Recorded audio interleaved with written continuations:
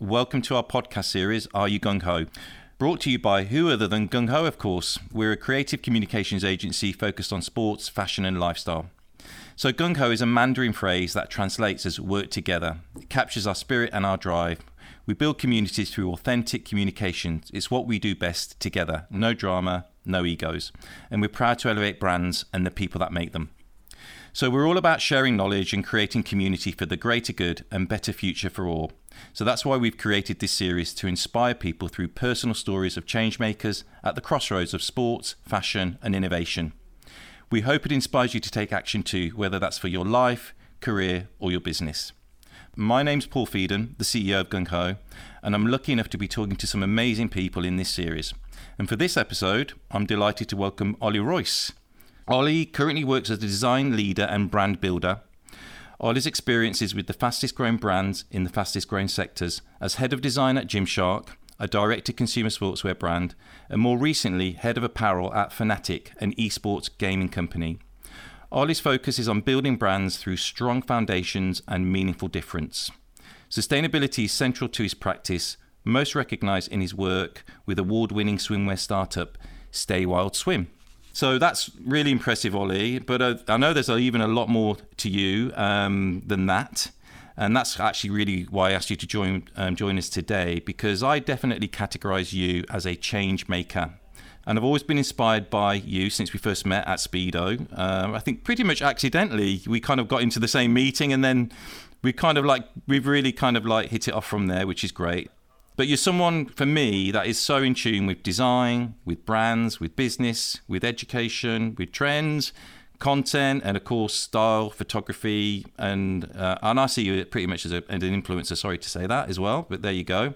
But that's a good thing. So that's why you're here, Ollie. Let's talk about that. So with no further ado, let's start with your journey. I mean, you've done a lot in your time already, I would say.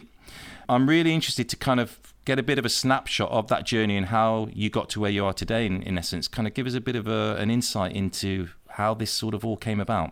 I think very loosely, my background's in design. I've always been interested in the way objects look, the way people use them, and really design for solving problems has been a really important part of my education, and then started off into my career. I've realised very early on that design was only one part of the whole puzzle, right?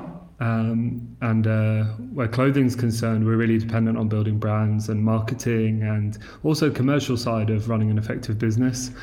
So I worked really hard very early on to make sure that my design was balanced with commerciality and building propositions and getting customers really excited about what was coming to market and the various brands I worked for. And really, it's one of those cases where something that really interests you and you love everything about and you're hungry to find more knowledge about, you end up doing for a career. I've been very fortunate to have been able to balance that today and also continue with it as well. Yeah, definitely. I think that really comes across. We know when we talk as well, design is such a key sort of instrumental part of that, but you definitely get the commercial side of that. I think that's the sort of magic formula with you. So you've worked with some pretty amazing brands. You know, obviously a client that we work with is Speedo, and we mentioned that already. You've had an amazing experience, I should imagine, with Gymshark and now with Fnatic, and helped other business. But how have these experiences shaped who you are today, would you say, Ollie? Oh, I think they've all shaped, all the different brands have shaped me slightly differently. I think I'm a firm believer in where you go and where you spend your time has a little impact on you, and also shapes a bit of your outlook or your approach to what you do for your work. I've been, to your point, very fortunate to work with a brand like Speedo that has a ton of heritage, and it's okay, how do we balance the heritage with the exciting bit and the direction, and how do we get people excited about it? They also have a very specific retail model. It's wholesale orientated, right, which is the opposite end of Gymshark, which is 100% direct to consumer. So there I learned a lot of the value of the power of storytelling and spending time and building products with your community. So I think probably anytime you spend time in a different brand, you're sort of you're shaped a bit like a bit of clay on a pottery wheel, right? You get a little impact or a mark from your time there. And I would say every single bit of previous experience has shaped where I'm going or moving forwards into now as well. So is that also there's sort of a coming together of experiences. You mentioned pottery. I actually think you've done some of that as well, haven't you? That's another one, isn't it? I think. Yeah. You've got to try everything once. Yeah. You got to do it. You got to do it. But I mean, that's something I admire about you tremendously, because you kind of really pick things up and want to kind of learn new things constantly, which I think is great. And really, the experience you mentioned in terms of going from like a wholesale brand into a direct-to-consumer brand must have been kind of really great in terms of knowledge base and understanding different models. You talk about design with purpose quite a lot. I know that's something that I think you call out, particularly even on your website and things. Expand on that so we can understand what you mean by that a little bit more. Yeah, I think probably if we look at it from a product lens or a physical product lens, I think some really ugly examples in the past of where the design or the product function team have created a product and then just lobbed it over the fence to the marketing team and asked them to dress it up or make it exciting or generate a story around it, right?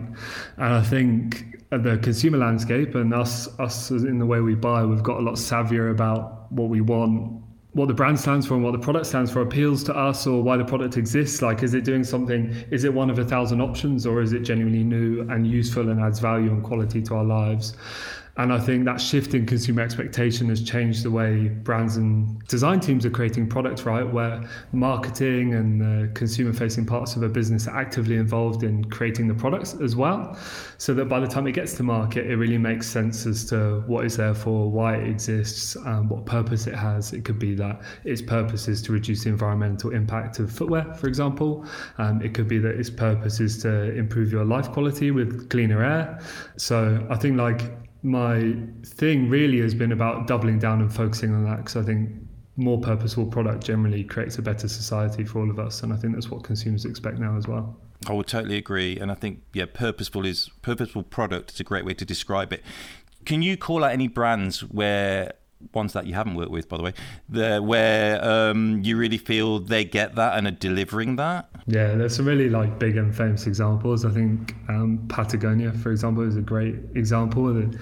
They're actively turning around and saying, can you buy less of our clothes? Which obviously flies in the face of consumerism, right? And the idea that you just need to buy more.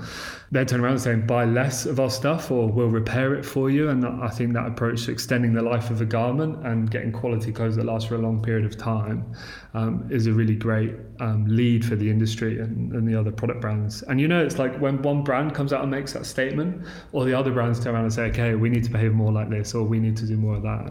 Yeah, you definitely see that coming through, don't you? Something which I would imagine for you to do your job, and I've seen you do this actually, so I know you do it, but is collaboration and connection. You talked about, a purposeful product, and obviously there's a lot of people that need to bring that together and they need to collaborate. What would you say is, an example of how you do that? I think understanding that, if we talk about a product coming to market or a new idea, I think it's actually having all the people that are eventually going to encounter that product at some point in the life cycle or the route to market. It might be the marketing team, it might be the PR agency you're using, is really recognizing them as people that should be involved from the very start and all the way through the process, right? And I will actively go into businesses now and say let's get everyone in the room to agree on why this product exists, how we're going to talk about it when it's in market, what things definitely need to be in the design.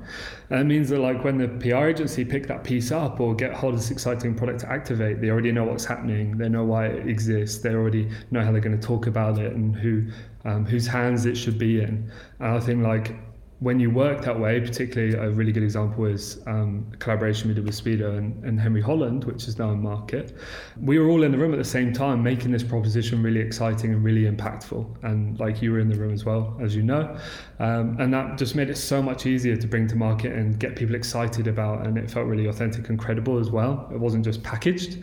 It was this is great for Speedo, this is great for Henry Holland, and this is also a great value for the consumers too. So the best example is getting everyone involved all the way through the process, not just handing it over like a staggered or staged relay. Yeah, sort of not a sequential process, but kind of, as you say, collaboratively. I think, and that was a great example. I think we made something happen as a result of that, which is great. So, in terms of thinking ahead, Do you feel there are any sort of key future trends that you're looking at the moment that you think will make a big impact? I mean, what always comes to the fore when you're thinking about wanting to work with a brand or where you want to take it, or what you could do? What's the lens that you're looking through, or in terms of the future? I would say that for a while, sustainability as a topic was quite trendy. It was like, okay, like this is a buzzword, like we can talk about how we're doing it. I think probably now if you're starting a brand, or how I see my involvement with the brand is to just regard that as a hygiene factor, like something that just needs to be happening, it needs to be done, and it needs to be there if people ask questions or look for it, right? You just want to be getting after it. And I think understanding product's role in sustainability, which isn't the only pillar. Obviously, sustainability is such a broad subject that can involve your supply chain or your footprint of your offices, or even your web page's carbon output or carbon footprint for your web page, right? It's really extensive and expansive. So I think that's obviously a key pillar, and it would be amiss not to mention it. And then I'm obviously a bit biased at the moment because I'm really excited by gaming and esports, and that speaks to my involvement with Fnatic at the moment. Obviously, it's a massive industry. It's growing. For the first time, it's going to be at the Olympics in some representation where people can compete in games, which is really disruptive and really new, right? In terms of community and involvement and fans, like they're so fierce and so loyal and so interested and so engaged.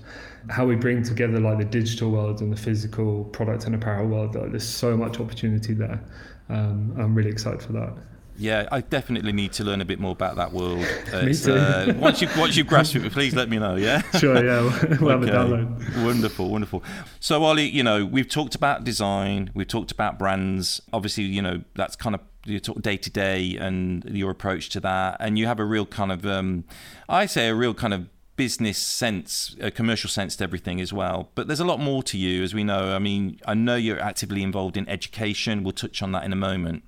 You definitely kind of understand trends, but you really understand content as well. And that's something that you do. You work with brands to do that. So I'd love to kind of get an idea of how you do that, why you do that, and working around that. And also added to that then is the question, really, is side hustle just a normal thing now? Big questions, those. Let's get to the content one first. I think my pain is from a design background, right, is seeing a product go online and just sit there and like no one's talking about it, like no one's getting anyone excited about it. And like Gymshark proved that like content as a tool is a really great way of effectively like bringing product to market and getting people excited and communicating the benefits of the product as well.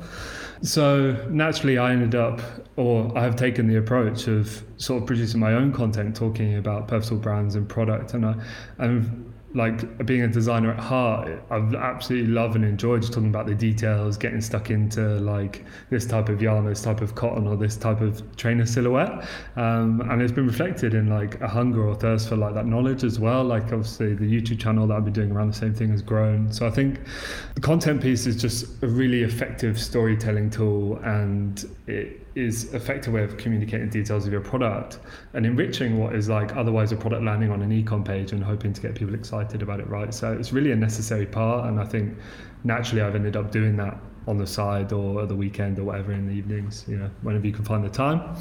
And speaking of which, side hustles. I think like side hustles are the future. I think in lockdown we saw a ton of people starting businesses, and that return to like craft and I've got a candle for you and I have some incense in return or whatever. And I think there's a bit of a catching up for employers being able to like support and enable that, because most contracts obviously forbid you from having like another business or something on the side. I'd love to see a balance of that in the future, where an employer understands that in order to retain great talent, you also need to support the individual's interests or doing things that they love, and they might sell a bit, but it's not really competition. And it means like generally people are happier making stuff, I think, like me on a pottery wheel. Exactly. I mean, it's interesting because you mentioned that kind of approach has really come out of, even more so, I guess it's accelerated over the last year. Again, the impact of the pandemic. What has that changed or did change, if anything, for you at all? I think quite a few people had this like self-realization bit, which was like, do I want to be? How do I want to spend my time? Like what do I want to do with my time? Like what does my week look like? And a lot of soul searching questions that happen in that time. And equally, I did similar thing. I do it regularly anyway. I think it's really important that people do that. As you know, I have a whiteboard where I do regular soul searching. But like having reviewed like my past year, I was like, well, where do I want to be and how do I want to spend my time? And I made some adjustments, like being deliberately outdoors more, like going for walks. And we saw a lot of people getting out into nature and reconnecting with the environment, which is only good from a sustainability thing as well. And then I also picked up a few projects. So as you know, I started a YouTube channel because I just wanted to talk. I had a lot to say and nowhere to say it. And Instagram was limiting from the word count. So I started a YouTube channel to talk about purposeful brands and products. That was exciting. And then spent quite a bit of time in education as well, because I think part of lockdown and COVID was looking at things like we're returning value or like rewarding or time spent in a positive way. And education for me is really one of those things where you're talking about ideas with new talent or future change makers and that kind of stuff. So I really love that. Yeah, we touched on it earlier as well, but I think, I often hear you talking about education, but you are actually you are educating students, aren't you, I believe, as well? How are you doing that exactly? Just spending a lot of time at universities and with some charities. I think there's a lot of expert write-ups on a lot of social problems that we have, and a lot of them, the general consensus is that a lot of them stem from education, right? Or like lack of education or the ability to educate more. And also education can be a real barrier to a diverse workplace or inclusion. So I think like education all around as a topic is massive, and everyone should be constantly educating and learning, and we had multiple opportunities to do that this year. And my time spent in education really is just helping people understand the nature of the workplace, like what the business world looks like, how to get your first bit of experience. That's actually a really rewarding part of the design and fashion industry, right? It's like you're actually about people's futures and their positive steps into the workplace. So I try to spend as much time there as possible when I can. So yeah, hopefully more of that in the future. It's very rewarding. I agree with you. Do you have any advice for people who potentially want to maybe follow a similar career to you? What would your advice be? I would say that I've been asked this a few times actually. So sorry if it sounds a bit scripted, but I would say that the world's built on people, right? Like people employ other people, and the phrase of like it's who you know is an ugly phrase, but I would see it as a positive opportunity to meet loads of people, talk to people on LinkedIn about what they're doing, like what their day looks like, and actually establish like how you want to spend your time at work. Like finding out how people are spending their time at work can inform how you would like to spend your time at work, right? So I would say like, and I had no idea until later on just how valuable this was, but like meeting lots of people, networking, building communities, establishing communities is really like the first tool, or like the first essential step towards like getting your first bit of experience or getting your first job or observing something great happening or being part of an emerging community. A ton of people at Fnatic entered as like interns or people just interested in gaming, and now they're in charge of the supply chain, or because that's how they wanted to spend their time and their career to develop. So people, and people first, really. And I think you agree with that principle as well, right? I totally do. Yeah, 100%. And it's good to hear that. You're good at everything you do, I'd say, pretty much. I mean, that's very kind of you. I'm not sure that's true. You're one of those types, yeah. But you really are. But I think this is not meant to be a negative question, honestly. But what are you not good at? I'd be really intrigued to know. What do you feel you're not good at? Okay, there's plenty I'm not good at. I think like some things that come to mind instantly is probably biting off more than I can chew. Like I really respect and admire people that are laser focused on a couple of big ideas or big projects, and they always come off better off because they've doubled down on them and focused on them, and I really love that, and I'm not very good at that, so I need to be stricter with myself. I also do a lot of emotional decision making, so like something that I love, like I just got a really impractical car, which is terrible, MPG, like and my insurance is through the roof, but it's something that I love and enjoy doing. So I'm not good at always like emotionally balancing my decisions, and that's two things. I'm not giving any more negative stuff away. Yeah. No, that's fair enough. You give me. I think the car was a decent decision, to be fair. But anyway, that okay. Are you someone that actually asks? I mean, I actually know the answer to this, but I'm going to ask you anyway. Are you someone who asks for help? Yeah. Yes. Would you have said yes? Yeah, actually, I would have said yes. There's loads of caveats to that, right? No, I would have said yes. But also, it was validated by something I saw you put on social, which you actually did ask for help. So I've seen it. I've seen it in writing as well. Yeah, I got a really good bit of advice, and actually, even like Virgil Abloh from Off-White will say the same. It's like, get as many mentors as possible. That advice and like guidance on like your journey through the world, like how things work, how you should approach situations. Like, I've benefited from loads of incredible bosses and mentors, and like being open to help and recognizing that more people involved and more minds is better than one, for example, I think is a really important behavior and quality. So you always forget, right? You always forget. You're like, actually, I should slow down and just ask for some help. Like, sometimes you take too much on, but it's the people around you that remind you, like, why don't you just ask some help? And that was that post you saw the other night. I was trying to do this whole thing myself, and I was like, why don't I just ask some help? And I got a really good response in it. Showed why I should do it more often. So. Yeah, 100%. Well, that leads me on then to actually one of the things that you were asking about, and I know something you're looking at, which is building this online brand building course. So tell us more. What are you up to? Well, I'd spent a bit of time with various size brands, like building them from like not trading at all or not having a product at all to doing really well and growing really well. And I was sort of like cutting my teeth and sort of testing myself to say, like, is this advice useful? Is it valuable? Does it result in a business that's effective or makes sense? And I was looking at my week, and part of this check right on my whiteboard of like how am I spending my time, I quickly realized that I was limited to 5 days a week, or 7 if you work at the weekend, right? I just thought, I'm so limited in time to be able to like go around and spend time helping and working with people on their businesses and making them grow better, or improving their foundations, or improving the product, whatever the part is that needs fixing or building. I figured a really good way to help more people more often, or work with more people more often, is to build an online course that's super collaborative. We get people involved. There's a load of like voice calls in it and stuff to check in and review the business and do a health check, that kind of thing. So I firmly believe in building really effective businesses that can thrive and grow and be profitable. And the reason for doing the online course is to be able to just do more of that for more people, because if it was just me going around 5 days a week, I have run out of time. So, I mean, I wish you all the best with that. It sounds like a great idea, and I'm convinced you'll do a great job of that. Which actually answered my next question, which is what's next for you. But you pretty much answered that. Well, it sounds, a perfect recipe for you. So, if you could decide what your legacy would be, what would it be, Ollie? This is so random, actually, and I already know the answer because I was talking to my family about it, and I think it was in Bath, and I was in like a public garden, like park, that had been like benefited by a guy that had made his millions from owning the postal service before the Royal Mail, right? He was just like this guy that made loads of millions putting mail around the country in the Victorian era, and he decided with his money he was going to create a park and a space for everyone to walk around, congregate and spend time in, right?